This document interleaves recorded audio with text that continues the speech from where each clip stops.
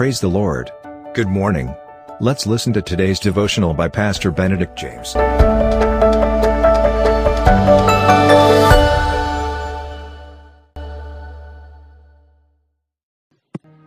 Greetings in the wonderful and marvelous name of Jesus Christ. The topic for today's devotion: running away from problem increases the distance from the solution. Perseverance is one of the key steps to fruitfulness and success.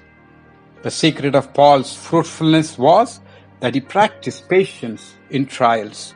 1 Thessalonians 2:2 says, "But even after we had suffered before and were spitefully treated at Philippi, as you know, we were bold in our God to speak to you the gospel of God in much conflict."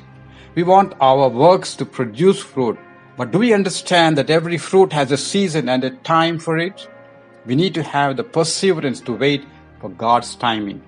Acts 16 speaks of Paul's ministry and sufferings in Philippi. They were beaten with rods and put in prison for the sake of the gospel. Many of us would have quit. Many today would have seen Paul's imprisonment as a closed door, end of the chapter, but it was not. It was an attempt of Satan to stop them. Satan is trying to stop us from every side. A patient told the doctor who asked him to diet, "Don't talk to me about improving my diet, doctor. I ate apples last 3 days and nothing has changed now." Well, we are sometimes like this patient. We live in a time of instant noodles, T20 cricket, TikTok, where we are hungry and anxious for quick results.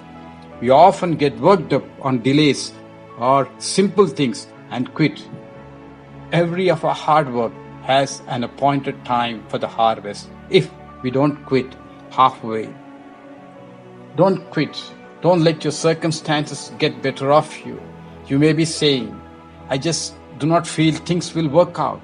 God does not work on our feelings. Sometimes our feelings are given by the devil too. Maybe you are struggling with a crisis now, fighting a court case, got bad medical report, facing crisis in your career, marriage not working out. You may feel all alone and weak. I want to tell you that you have a God's appointed time of fruitfulness. I repeat that you have a God's appointed time of fruitfulness if we don't faint. Through Jesus, you have the DNA to succeed. Don't be discouraged looking at your circumstances or other successful people. You trust in God's power and persevere. It's just a matter of time that you see fruit. I believe great times are coming your way because it's not over yet until God says it is over. Amen. When we give and surrender our lives to Christ, we have entered into a realm of fruitfulness and success. Lord, help us not to weary and faint, but to focus on your presence, power, and guidance, and not look back, but to move on and to press on. In Jesus' name we pray. Amen. Thank you for listening to today's devotional. God bless you. Have a blessed day. And always remember, Jesus loves you and cares for you.